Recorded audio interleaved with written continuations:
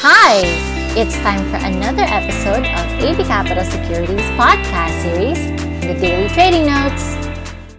Good morning everyone, this is Lance, an Equity Analyst of AB Cap, and welcome to Daily Trading Notes. US market surge as post-election rally continues.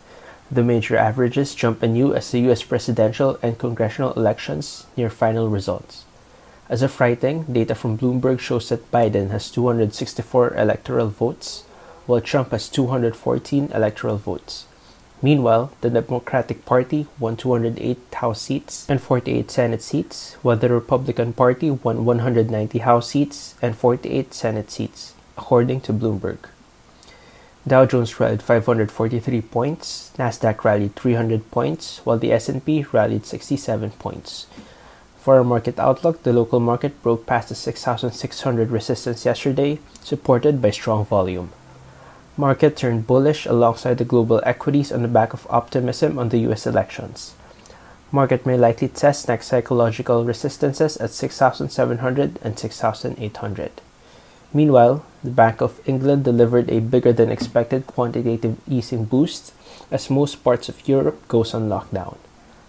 In other news, PH inflation for October came in at 2.5% versus 2.3% expectations and 2.3% September inflation.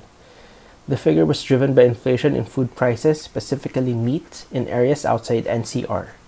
The BSP projected inflation to range between 1.9% to 2.7% on the back of higher electricity rates, LPG and kerosene prices, and higher prices of select food items given weather disturbances. Year-to-date, inflation is at 2.5%. Also in other news, PLDT's 3Q 2020 core income up 14% to 7.1 billion pesos, while its 9M core income is up 8% to 21 billion pesos. TEL registered its highest quarterly revenue in 3Q 2020 at 43.7 billion pesos, up 11%, with all its segments booking all-time high quarterly sales as well. Its individual segment was up 15% to 21 billion pesos, home segment up 16% to 10.7 billion pesos, and enterprise segment up 8% to 10.6 billion pesos. As a result, its 9M 2020 EBITDA and core income grew 9% to 66 billion pesos and 8% to 21 billion pesos respectively. The company's cash collections dropped to as low as 34% of pre-ECQ level in April. Starting June, however, TEL saw significant improvement in collections, bringing the year-to-date average to 86%, with the management expecting it to further improve to 90 to 95% by year-end.